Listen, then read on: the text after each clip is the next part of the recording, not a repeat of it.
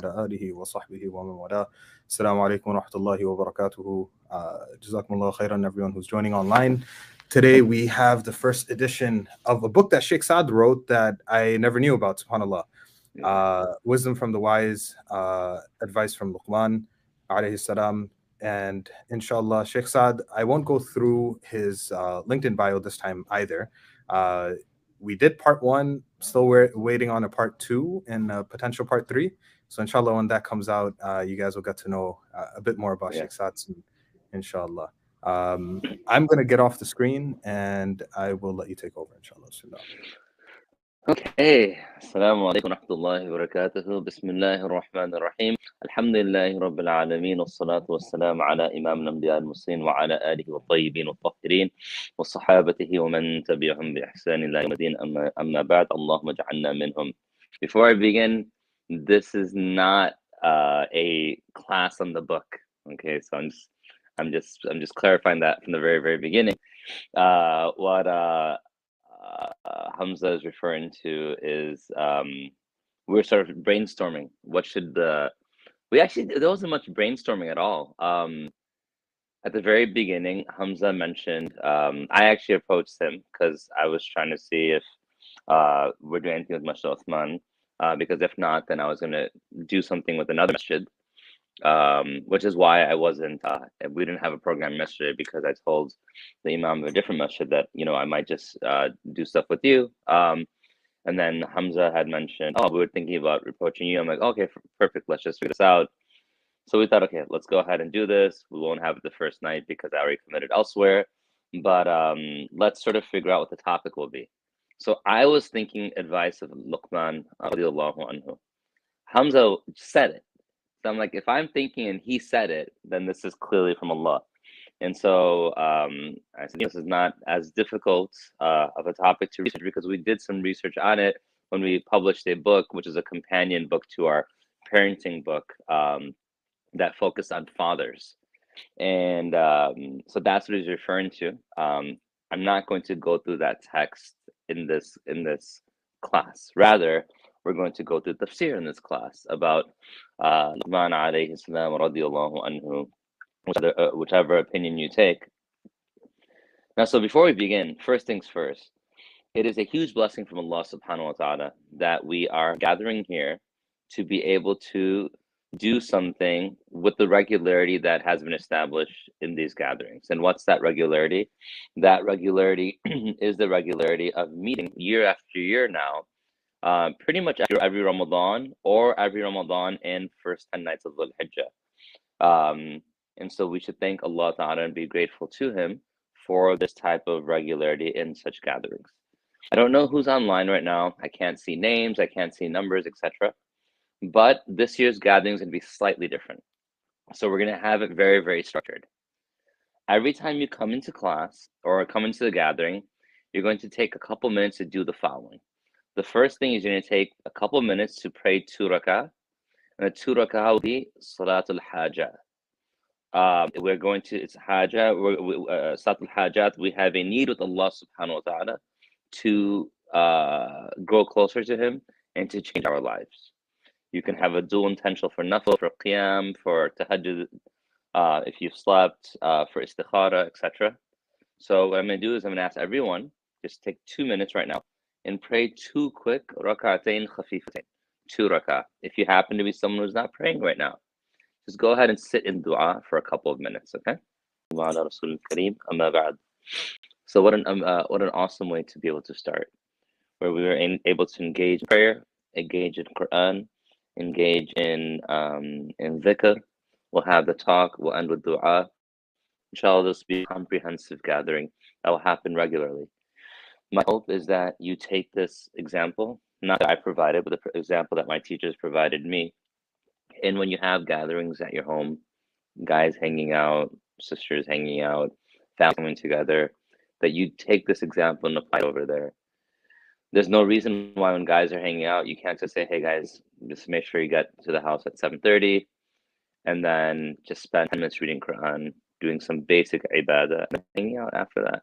There's no reason why that can't be the case.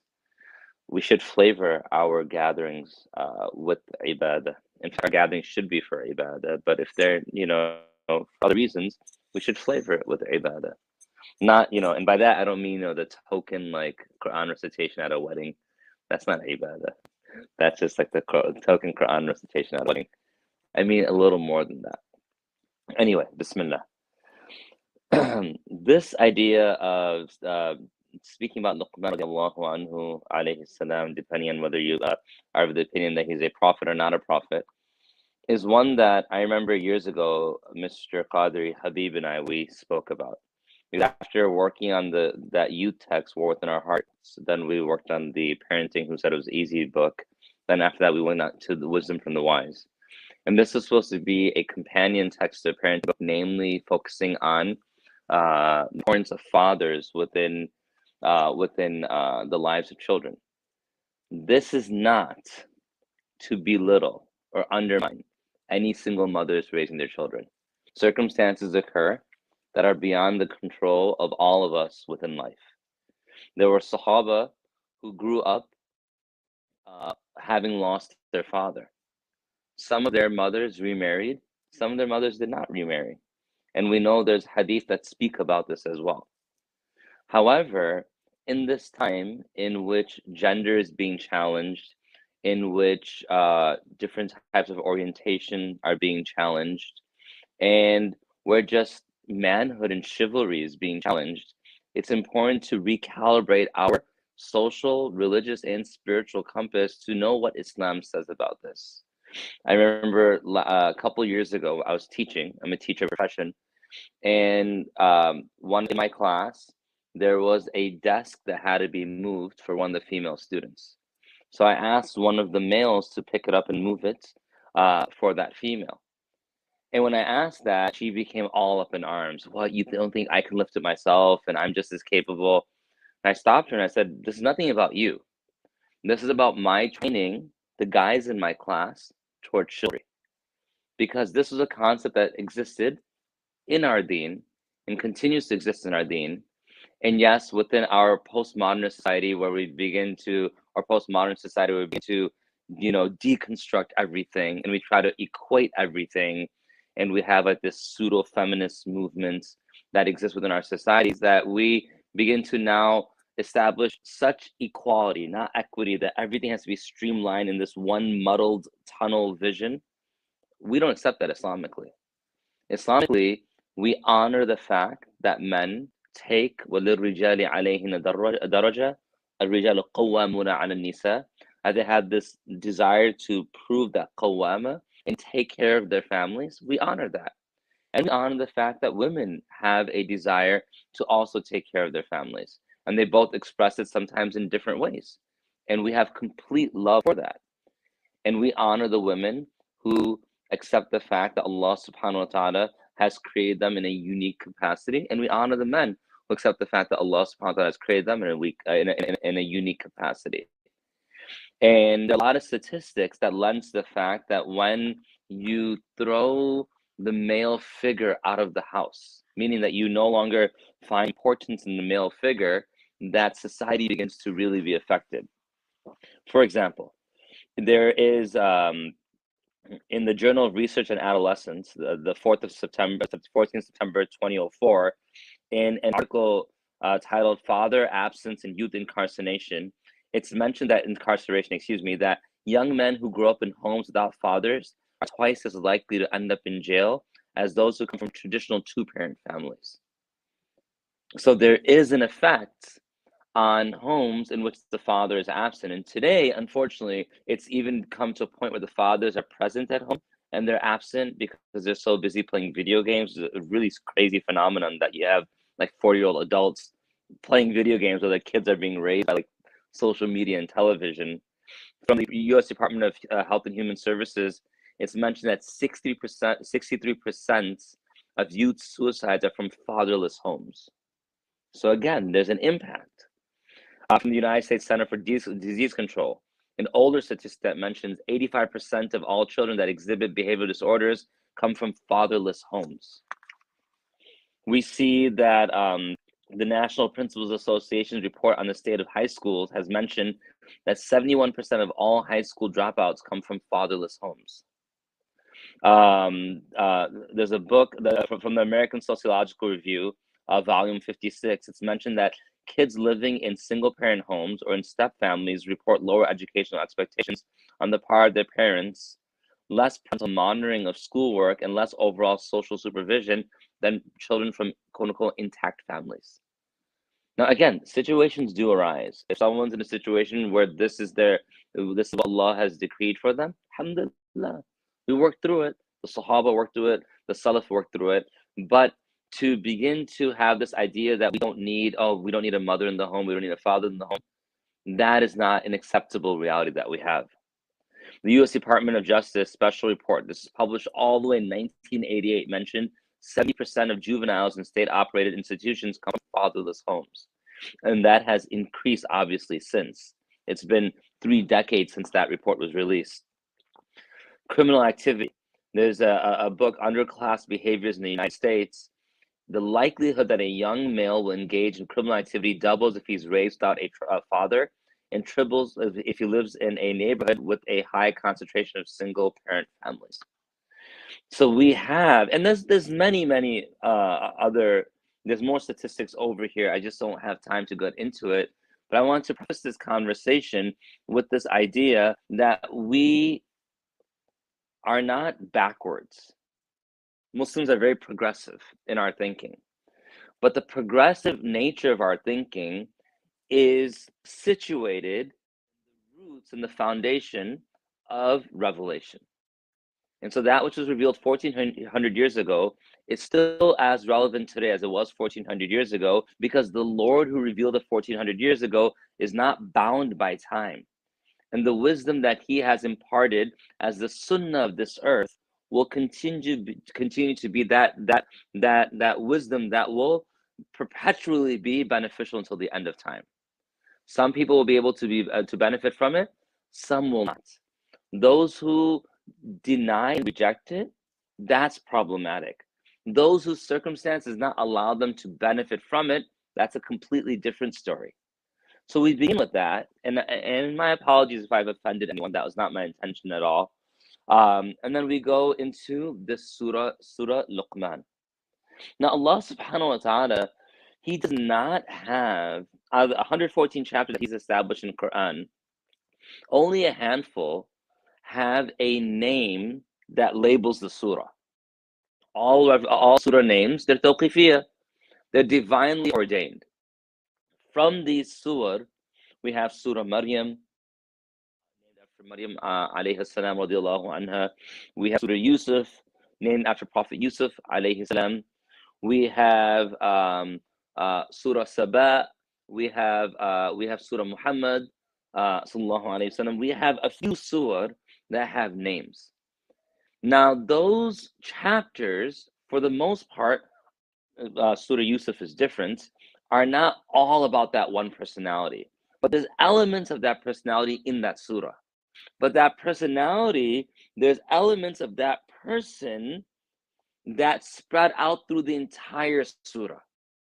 And so even with Surah Luqman, even though the entire surah is not about Luqman radiallahu anhu, the wise, we do see that even as the surah begins, Allah subhanahu wa ta'ala, he has the underlying theme about wisdom. The surah begins, Alif Lam Mim, Tilka Ayatul Kitab al-Hakim.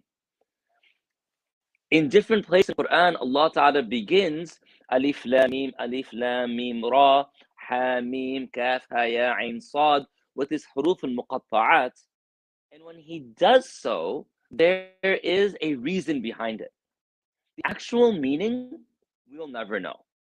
Some of the Sahaba had opinions as to what the actual meaning was, but we will never definitively know until the hereafter, where Allah subhanahu wa ta'ala lets these things be known, and inshallah then our curiosity will be what? Will be fulfilled. But we see wisdoms that ulama point to. For example, in the first chapter following Surah Fatiha, Surah Al-Baqarah, Allah begins, Alif Lam Mim, ذَلِكَ الْكِتَابُ لَا رَيْبَ فِيهِ هُدًى لِلْمُتَّقِينَ. Over here, he begins with Alif Lam Mim, letters whose meaning is unknown, and then he immediately follows it with, this is the book in which there's no doubt, guidance for mankind. which leaves a person scratching his head, wondering, how could this be a book in which there's no doubt, where the initial verse I have questions about because I don't understand? And the scholars have various explanations. One is that what? We begin the Quran by praising Allah, recognizing His position, and seeking guidance from Allah. Ihdina siratal mustaqim. And then we accept that guidance. And then Allah Ta'ala responds right away with Alif Lam Mim, ذَلِكَ الْكِتَابُ لَا رَيْبَ فِيهِ هُدًى لِلْمُتَّقِينَ. That what? This book is the guidance that you've been seeking, but know that in the end you won't be able to understand all of it. So you must submit to Allah subhanahu wa ta'ala through that which you understand and that which you don't understand, in both la rayba fi. The Lord who revealed this, there's no doubt in Him. The words that you understand, there's no doubt in. And the words that you don't understand, there's still no doubt in it. It's guidance for you. In Surah Yusuf, Allah subhanahu wa ta'ala, Alif Lam Ra, Tilka Ayat al-Kitab al-Mubin. Allah subhanahu wa ta'ala begins Surah Yusuf when He begins with the huruf al-muqata'at, Alif Lam Ra. And then when He says Alif Lam Ra, then what does He begin with? Tilka Ayatul Kitab al-Mubin. Now, these are the clear verses. And this is really one of the few surah in Quran in which there's a linear, clear projection of the life of an individual. It's the relation of one story, clearly from beginning to end. Over here in Surah Luqman, Allah subhanahu wa ta'ala begins Alif Lam Mim, Tilka Ayatul Kitab al-Hakim. That Tilka Ayatul Kitab, that these verses of this book, what type of book? Hakim, the wise book, the book filled with wisdom. Huda, it's a book of guidance, wa rahmatan lil muhsinin, and it is a mercy for the people who are striving to please Allah subhanahu wa ta'ala. And then the description of those people will follow. And the description of those people are actually found not only here, but in the advice of Luqman radiallahu anhu. So Allah subhanahu wa ta'ala, He begins by speaking specifically about the fact that this chapter refers to a book filled with guidance, the words of Allah ta'ala, the Quran. And this chapter is going to speak about the wise sage, Luqman radiallahu anhu. So the question is, who was Luqman radiallahu anhu? And why is it so important to learn from him when we have the wisest of all wise individuals, the Prophet Muhammad sallallahu alaihi wasallam? Why then speak about the wisdom of other people other than the Prophet sallallahu alaihi wasallam? Well, the answer is very simple. Our Prophet sallallahu alaihi wasallam was from the lineage of prophets, meaning he was not the first prophet. The first prophet upon this earth was Adam alayhi salam. And we continue, Shaykh, etc., alayhi salatu wasalam, until we reach Rasulullah sallallahu alayhi wasallam. Every prophet comes in the spiritual, and really in many ways the blood lineage as well, the spiritual and academic tradition of the previous prophets. There's a type of sanad that connects one to the other, to the other, to the other. And this is what our deen is really based on. It's not based upon one individual being randomly inspired to speak something. No. Rasulullah sallallahu alayhi wasallam is from a lineage of inspiration of all the prophets and the people of wisdom.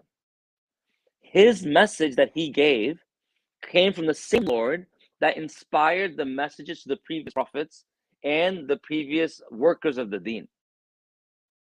The message that the Prophet carried over.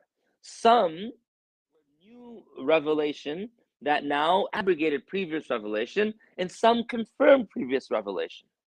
But that is where we start today. Why? Because we have to recognize that we don't come in this society, this whole postmodern society where we now think to ourselves that we have the end-all knowledge. No, we stand on the shoulders of giants.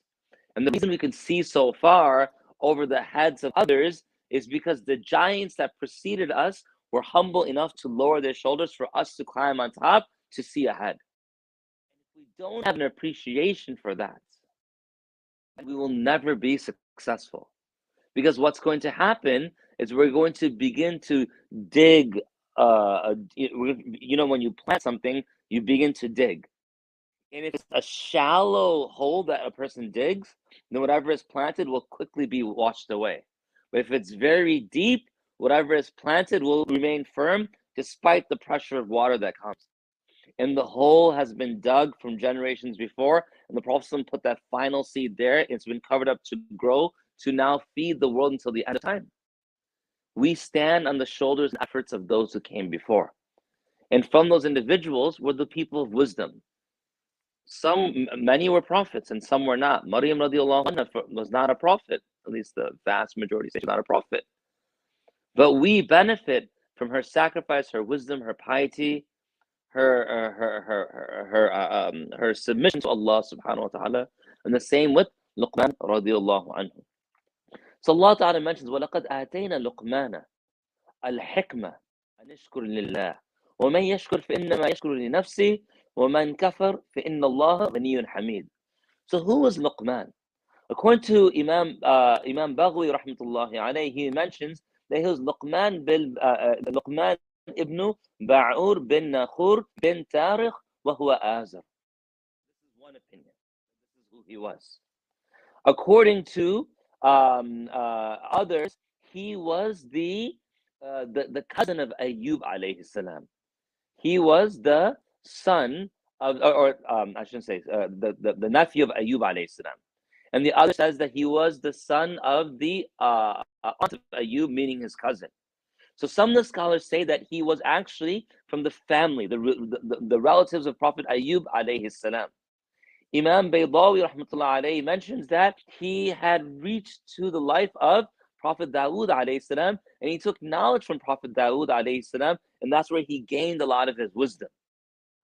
Others, like Imam al-Waqidi rahmatullah alayhi, mentions that he was from the judges of Bani Israel. And others, they mention, Imam Ahmad rahmatullah alayhi mentions, others mention, Ibn Abi Dunya, and others mention that he was a Abyssinian slave, or who was a carpenter. Imam al-Baghawi rahmatullah alayhi, he mentions this as well. Now, let's put all that aside for a moment, and let's look at a very interesting point that comes from this. So what's one point that we mentioned? The Quran is a word of Allah that's filled with wisdom. That wisdom was disseminated by virtue of individuals, namely prophets, who came and they carried this tradition, this academic, this spiritual tradition from the time where Adam alayhi salam was put into this earth till Rasulullah sallallahu alaihi wasallam, and then the scholars have continued, the Ummah, the Prophet to carry this. And the next thing we recognize is Luqman radiallahu anhu.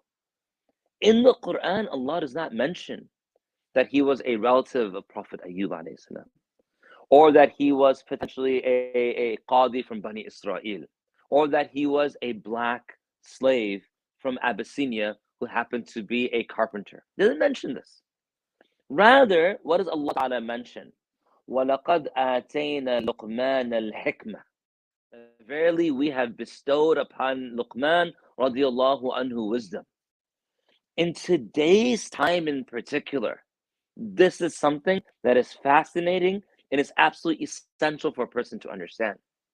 Our deen has always valued an individual not based upon any superficial quality.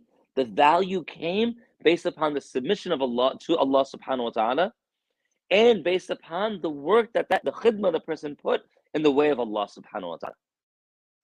In the past, skin color was important, meaning if you were light, if you were white-skinned, etc., you were elevated. Now, with the recent push in establishing social justice, dark skin is elevated. I have a friend, Rashid, who came out with this brand of bandages called Browndages. I was just talking to him the other day about this. He came out with this awesome product. Now, this product really gained a lot of steam after a lot of the different protests, everything that's been happening around the country to help establish a level of equality that should have always existed. Before, it was invoked to be white. Then now it's invoked to be black. And maybe it's invoked to be biracial. and maybe he'll be invoked to be a female scholar. At times invoked to be a male scholar. There's always different things. Our deen does not care about that per se. Of course, it gives value to everyone because Allah Ta'ala has made everyone. But the value comes from the submission and the contribution to the deen, not based upon something superficial. So people like to say now, and I've seen people say, oh, subhanAllah, look at Islam. Look how fair we are. We have, even the Quran speaks about black contributors to our deen, like Luqman radiallahu anhu. Yes, but his skin color is important because Allah made him that way, but it wasn't the reason why Allah has honored him in Quran. Just like Allah subhanahu wa ta'ala doesn't honor Adam alayhi salam from being a brownish color, according to many of the opinions, or Isa alayhi salam for being from a brownish color, or for another prophet for being the prophet for being a light wheatish color, etc. That's not the reason they were honored. They were honored for their submission. I don't want Muslims to fall into this trap where all of a sudden we begin to elevate people based upon what the popular position is socially in society, of the way a person looks, or the person's gender, or the person's skin color, etc. No, we honor based upon other things. وَلَقَدْ كَرَّمْنَا بَنِي آدَمَ. All of Adam alayhi salam's children have been honored. But specifically in Surah Hujurat, what does Allah subhanahu wa ta'ala mention? He mentions that إِنَّ أَكْرَمَكُمْ عِنْدَ اللَّهِ أَتْقَاكُمْ. When you see that Allah Ta'ala has made us from قبائل شعوبا وقبائل تعارفوا إِنَّ أَكْرَمَكُمْ عِنْدَ اللَّهِ أَتْقَاكُمْ. The nationality, the ethnicity has never been the main reason by which a person is honored and elevated. Rather, what is it? It's the fact, the virtue of that person's taqwa and submission to Allah subhanahu wa ta'ala. So don't, while we do always aim for equality, we don't elevate one person over the other because they're a dominant race, as was the case in many racist situations of the past, nor do we try to overly make up for it by now pushing everyone who's colored towards the front as well. No, what do? We honor based on taqwa. We honor based on knowledge. We honor based on submission. That's what we honor based on. And everything else may have importance, but it's not the primary source of importance. And so in this verse, Allah Ta'ala does not begin by describing Luqman alayhi salam beyond what is necessary for us to know about him. And that was that Allah blessed him and bestowed him with wisdom. And that wisdom, if we have a share of it, and the Prophet ﷺ was given wisdom, and his wisdom is known as a sunnah. That Allah Ta'ala, Prophet Ibrahim ﷺ made this dua, رَبَّنَا بَعْثْ فِيهِمْ رَسُولًا مِّنْهُمْ يَتْلُو عَلَيْهِمْ آيَاتِكَ وَيَعْلِمُهُمُ الْكِتَابَ وَالْحِكْمَةَ وَيُزَكِّيهِمْ. That recites the verses, teaches the kitab, meaning the Quran, and the hikmah, which is the sunnah, and he purifies them. Now, Luqman radiallahu anhu, what else do we see? We see that, I lost my place.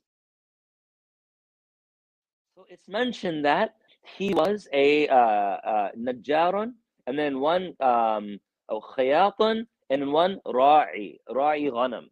That he was a carpenter, or he was a tailor, or what was he? He was a shepherd. And there's different opinions on this, but what we see is such an important point. So what points have we established so far? Number one, the Quran is the book of wisdom from the Lord who has created and encompasses all wisdom. And that wisdom was not given directly to all followers. It was then sent down through the people of wisdom, the prophets namely, who then disseminated this wisdom, that which we act upon today.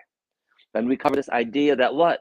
Luqman alayhi salam radiallahu anhu, that there's different opinions of was he related to a prophet, or what was his was he an Abyssinian slave, etc.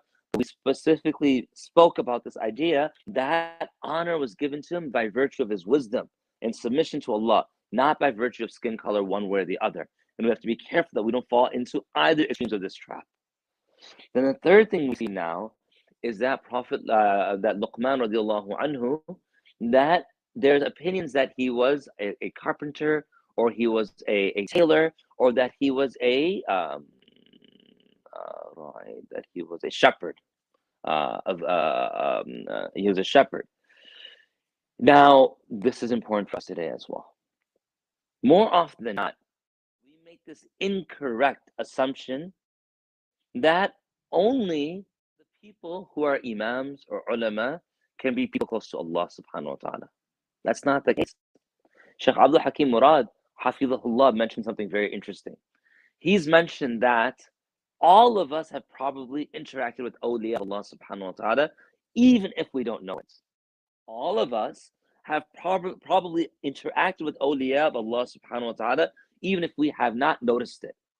They are the sweepers of the streets and the cleaners of the masajid and the people who run the shops who are humble in appearance. No one gives them even a second glance or second thought, but with Allah subhanahu wa ta'ala, they have a very high position.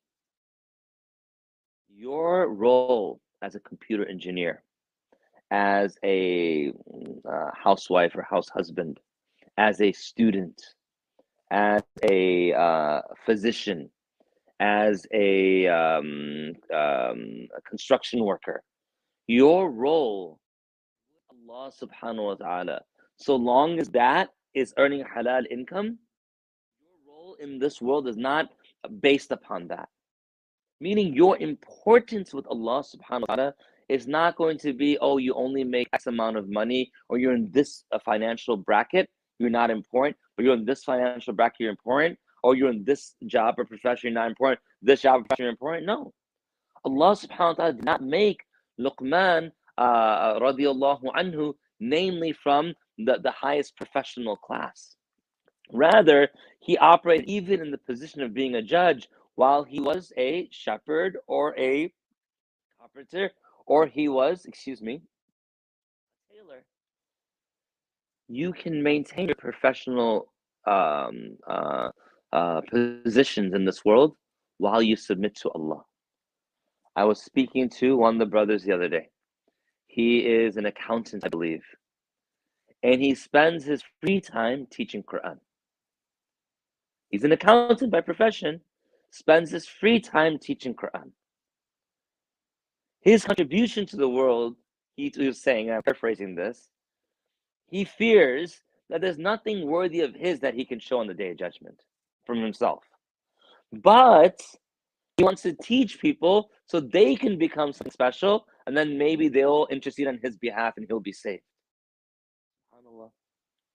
Doesn't say, well, I'm an accountant, I'm now resigned to living a mundane life. No. This is the method, or this is the avenue by which Allah has me gain halal income. And I'm going to still contribute to the deen. And he does so with his free time teaching Quran. So many people run, they teach Quran part-time in their home, or they may do A, B, and C, different types of service to the community, and that is where their position with Allah comes. So you can be a person of wisdom, of knowledge. You can be a person of khidmah of the deen, and you don't have to leave your job. Yes, the ulama will always have their positions, and we need them. People are full-time in this type of service. But everyone else should not all of a sudden say, well, now, inna hahuna qa'idun, right? Like Bani Israel would say, oh, Musa, you and your Lord go fight. We're just going to sit here and wait and sit and relax until you take care of the situation. No.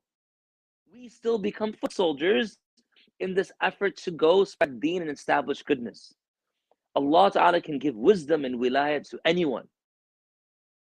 And He can take khidmah of deen from anyone. Not only from the people who've spent 7, 8, 10 years studying, but even the person who is fixing shoes as a profession at home and selling it or returning it back to the owner. And then there's wisdom and there's benefit, etc., that they give to people, maybe by teaching Quran or teaching A, B, and C, or doing whatever khidmat Allah accepts from them. And as a caveat over here, those of us who may have studied or are in positions of being board members, etc., whatever the case may be, we should also recognize that just because so-and-so is not of that position doesn't mean that Allah did not put great benefit in this individual. The carpenter, the shepherd, the tailor was a person accepted for wisdom, such that he is mentioned in the Quran as a surah named after him. We don't know where that wisdom will be, so-and-so, so-and-so, so-and-so may not have position in the eyes of people, but in the eyes of Allah may be important. And thus we take from them when they can offer good, and we humble ourselves to receive the goodness that Allah has put within them. Unless we have clarity of heart to see this, we will only see ourselves as being people of importance and no one else as people of importance, and will destroy ourselves in our own arrogance. Now, there's a little more to say over here, but I'm going to stop here because my intention was every night only to go about half hour to 40 minutes. And so we've reached that threshold right now. We have still 8 more nights together that we're going to go through this. And inshallah, I'll try to keep a good pace so that we don't fall behind. There's no real method of accepting questions over here, so I'm not going to have a Q&A. But we'll end, inshallah, with dua. And then I implore all of you to spend a few moments in worship before going to sleep. Tomorrow's a weekend anyway, or tonight's the weekend, or today's the weekend because it's already started. So you can spend a few more moments in worship, maybe stay awake till Fajr and then go to sleep thereafter. I want to end with one thing. Last year we sat together. Hamza, what was our topic last year? Oh, that's fine. Yeah, if there's a way for Q&A, that's fine. I don't know if you really want to, but it's fine with me. But what was our topic last year? The Saviors of Islamic Spirit. And one of the things that we had intended was at the end that next year we sit in Masjid Uthman in person to have these programs. Masjid Uthman is not open yet. I mean, the masjid that currently is the temporary location is there, but the permanent location, inshallah, is not there yet. So I'm going to ask that we do a small fundraiser. And this fundraiser is not a fundraiser, it's like a dua raiser. I want everyone here to commit. And to make sure you do this, you can write it down and post it on your fridge, post it on your bed, post it on top of your coffee table, etc. Just have one note somewhere that you commit one dua a day, sincere dua, to the completion of this masjid. Not asking for even a penny from anyone over here. That we make the intention now that until the masjid is built, we're going to try to make one dua a day to have this masjid complete. I'm happy MSI is running. I'm happy Darus Salam is running. I'm happy ICW is running. This is the masajid in my area. But Masjid Uthman has been coming up and benefiting the community as well.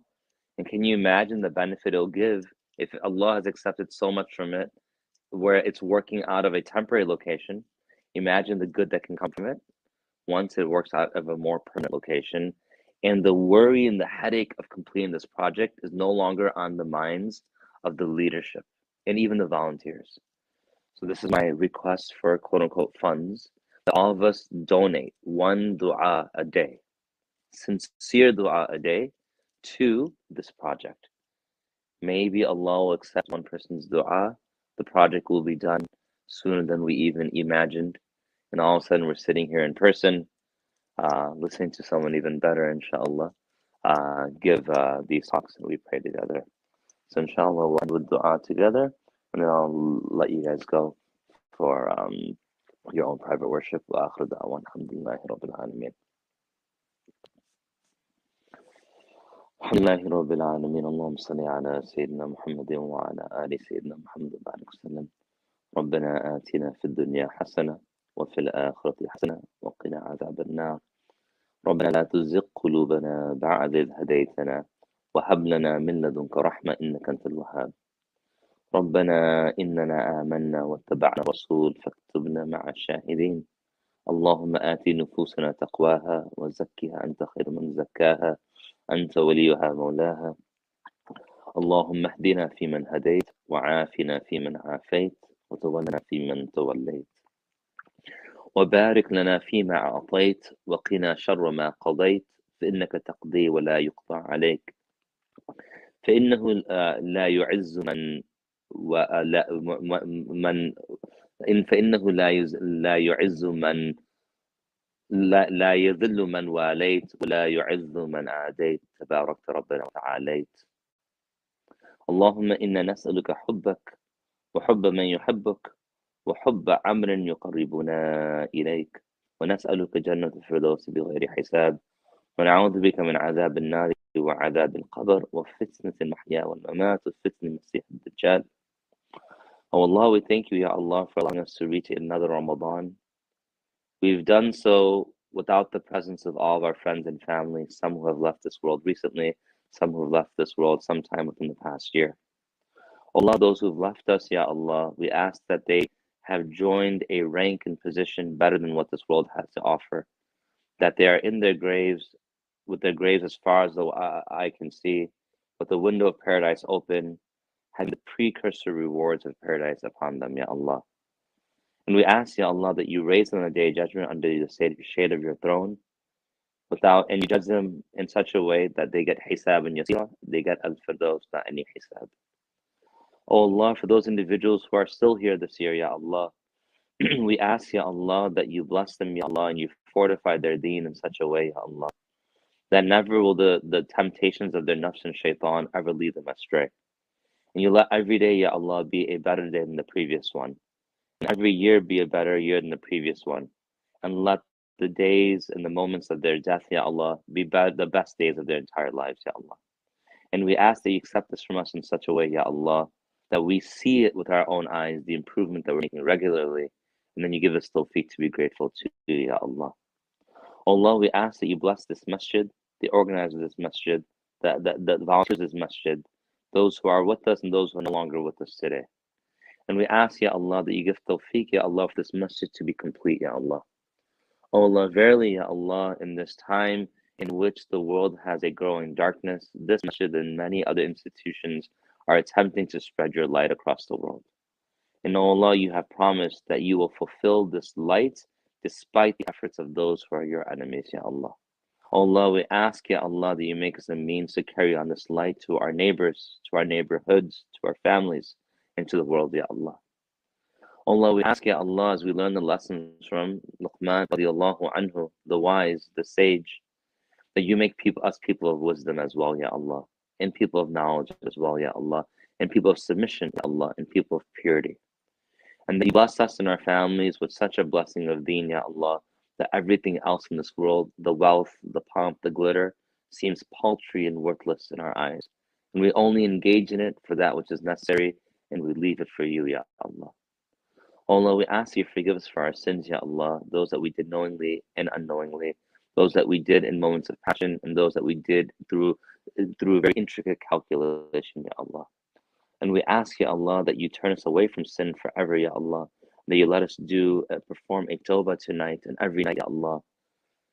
Let us have a tawbah that's accepted from us every day and every night, Ya Allah, such that when we pass away, we go back with many accepted tawbah, Ya Allah, and we come back to you, Ya Allah, completely pure, Ya Allah. Oh Allah, we thank you, Ya Allah, for reopening the Haramain Sharifain for visitors again. But oh Allah, there is a darkness and cloud that has come over that region, Ya Allah. The leadership is engaged in things that has brought an embarrassment to the way of the deen, Ya Allah, and to the land of the Prophet ﷺ, the land of Quran, the land of your home, Ya Allah. Allah, we ask that you guide the leadership back to the straight path, Ya Allah, or you remove and then place in there greater leaders, Ya Allah. Allah, we ask that you protect Masjid al-Aqsa from the enemy's attacks, Ya Allah. And then you remove all of the hatred and violence that surrounds the Masjid, Ya Allah, and you fill it and replace it with peace, Ya Allah. And you allow, Ya Allah, the way that Salahuddin al-Ayyubi rahmatullah alayh, Umar bin Khattab radiallahu anhu left that city, Ya Allah, where people worshipped you in the way that you have guided them towards, Ya Allah. And those individuals who worship you in a religion and way that's no longer accepted, Ya Allah, there's still tolerance for them, Ya Allah. Oh Allah, we ask that you allow us to revive that sunnah, Ya Allah, and that you bring Masjid al-Aqsa victory, Ya Allah, and the believers victory, Ya Allah, and you remove the oppression that exists there, Ya Allah. Oh Allah, we ask that you remove the oppression, Ya Allah, and the hatred that has filled the lands of India, Ya Allah, and filled, Ya Allah, Burma, Ya Allah, and other regions across the world, China, Ya Allah. Oh Allah, our brothers and sisters are being oppressed and we've forgotten about them, Ya Allah. We ask that you fill our nights with dua for them, Ya Allah, our days with fikr for them, Ya Allah, and you remove the oppressive leadership from them, Ya Allah, and you replace it with good leadership, Ya Allah. Allah, we ask that you give tawfiq to the leaders of the Muslim world, Ya Allah, to be able to actually act as Muslim leaders, Ya Allah, to not be embarrassed, Ya Allah, of standing up for truth, Ya Allah, be it through jihad, through kalimatul haqq, through any means, Ya Allah. And we ask all that you grant us all tawfiq, Ya Allah, to have pride of our deen, Ya Allah, not be embarrassed, Ya Allah, to stand up for the truth, Ya Allah. Allah, we ask that you bless all the parents, Ya Allah, of this ummah, Ya Allah. Those who are working together and those who are operating as single parents, Ya Allah. We ask that you give them peace and itminan in their hearts, Ya Allah, when they raise their children, Ya Allah. That you make us realize, Ya Allah, that you are the one who's truly in charge, and that you allow us to turn our children over to you so you may raise them, Ya Allah. Allah, we ask, Ya Allah, that you give us children, Ya Allah, tawfiq, respect, and honor our parents, Ya Allah. Be they alive or have passed away, Ya Allah, to make us be a coolness of their eyes, Ya Allah. Allah, we ask, Ya Allah, that you send your blessings upon our Prophet Muhammad Sallallahu Alaihi Wasallam, Ya Allah. That you grant him the highest and choicest blessings, Ya Allah. And you allow us to see him in our dreams and to be in his company in paradise, Ya Allah. And that you bless those individuals who are carrying out a part of the Sunnah through their sacrifice and submission to you and their khidmah of the deen, Ya Allah. Allah, we ask, Ya Allah, those who are suffering across the world through poverty or homelessness or abuse or war or loneliness or depression or anxiety or isolation or broken families or starvation or excessive thirst or famine or drought or whatever is facing them, Ya Allah, that you remove this from them, Ya Allah. That you allow those of us who've been given comfort, Ya Allah, to look into our hearts, to recognize that we are living in a comfort that we do not deserve, and to then allow us to take from our bank accounts and from ourselves and give it to others so they have an equal opportunity towards ease in this world, Ya Allah. Allah, we ask, Ya Allah, that you protect us from the punishment of the grave, Ya Allah, and the punishment and the pains of death, Ya Allah, and the fitna of the Dajjal, Ya Allah, and the torments of the Day of Judgment, Ya Allah. Oh Allah, we ask that you soften our hearts, Ya Allah. Oh Allah, purify our hearts, Ya Allah. Remove the diseases of our hearts, Ya Allah. Make us people who submit to you, Ya Allah. Oh Allah, we ask, Ya Allah, that you make us amongst those who are true followers of the Prophet Muhammad Sallallahu Alaihi Wasallam, Ya Allah. That we align ourselves in the spiritual and academic and the tradition of our Prophet Sallallahu Alaihi Wasallam, Ya Allah. The social services that he provided, that he provided, the way of deen that he provided, Ya Allah, that you ask you put us in line with it, Ya Allah. Allah, we ask that you protect our institutions, Ya Allah, and our madaris and our masajid, Ya Allah, and you protect our teachers, Ya Allah. Allah, we ask that you take from us, Ya Allah, khidmah the deen, Ya Allah, that will make us have a special place with you, Ya Allah. Allah, we ask, Ya Allah, that you protect us from wasting our time ever, Ya Allah, and from ever wasting the resources that you gave us, Ya Allah. Oh Allah, do not let us ever again throw away a plate of food, or waste a moment of time, or be ungrateful for the various comforts that you've given us. Rather, Ya Allah, let us be fully immersed in your remembrance and your gratitude, such that, Ya Allah, any and every moment is spent thanking you in action or in word, Ya Allah. Allah, I ask you to strengthen our belief, Ya Allah, in you, such that we live with Iman and die upon Iman and Ihsan, Ya Allah. Oh Allah, we ask that you rectify our deeds and forgive our sins and turn our sins into good deeds, Ya Allah. You reunite us with those whom you love and with whom we love. And you protect us from even seeing any part of the hellfire. Allow us to intercede on behalf of those in our family who may enter there. And that you grant us, Ya Allah, the intercession of your Prophet Sallallahu Alaihi Wasallam, Ya Allah. Allah, there's so much more to ask, but the time is short and the list is very, very long. So whatever is halal and tayyib within our hearts, whatever the Prophet ﷺ sought from you, whatever the Salaf al-Salihin sought from you, or the Anbiya alayhim salatu wassalam sought from you, Ya Allah, that you give us our share in that as well. اللهم إنا نسألك من خير ما سألك منه نبيك وعبدك محمد صلى الله عليه وسلم ونعوذ بك من شر ما استعاذ منه نبيك وعبدك محمد صلى الله عليه وسلم أنت المستعان وعليك البلاغ ولا حول ولا قوة إلا بالله وصلى الله تعالى على خير خلقه سيدنا محمد وعلى آله وصحبه أجمعين برحمتك يا أرحم الراحمين. الحمد لله رب العالمين. Inshallah, we'll meet again tomorrow. Assalamu alaikum wa rahmatullahi wa barakatuh.